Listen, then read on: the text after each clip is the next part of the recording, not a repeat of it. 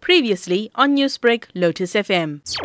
The accused in this matter is 46 years old, and he was sentenced to a term of life imprisonment in the Ntuzuma Magistrate Court. And the sentencing and actual conviction emanates from incidences where he repeatedly raped his 10-year-old stepdaughter for a period of 2 years. She lived with her mother and stepfather, and every Sunday when her mother would go out, the accused then took the opportunity to rape the child. And she did not disclose this to anybody. She kept it to herself because obviously she had a feeling of mistrust. She actually didn't even tell her mother. Eventually she did tell her mother, and her mother did nothing about it. The incident came to light when she moved in with her grandmother, and then she had confided in a friend at school who then reported it to a teacher, and the teacher then alerted the authorities. Now, what we do know is that the state did not lead DNA evidence in this case. Why is that so? Now, with DNA evidence, it must be collected within a certain time frame. However, in the state defense, what transpired is that we let the testimony and evidence of the actual victim, the child, and the court found her to be a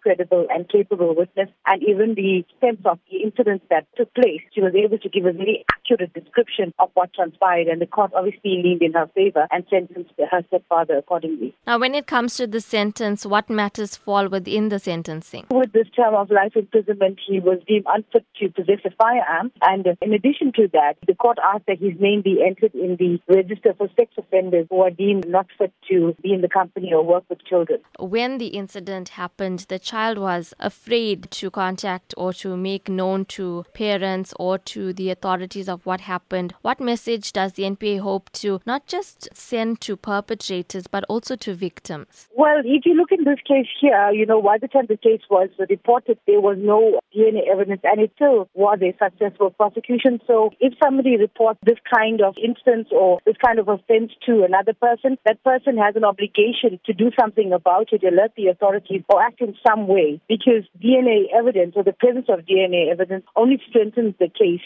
against the perpetrator. But also, as you mentioned, the sentence should send out a warning to perpetrators. I mean, in this case here, the stepfather was in a position of trust. He should have actually protected this child, but he ended up taking advantage of her and becoming her abuser.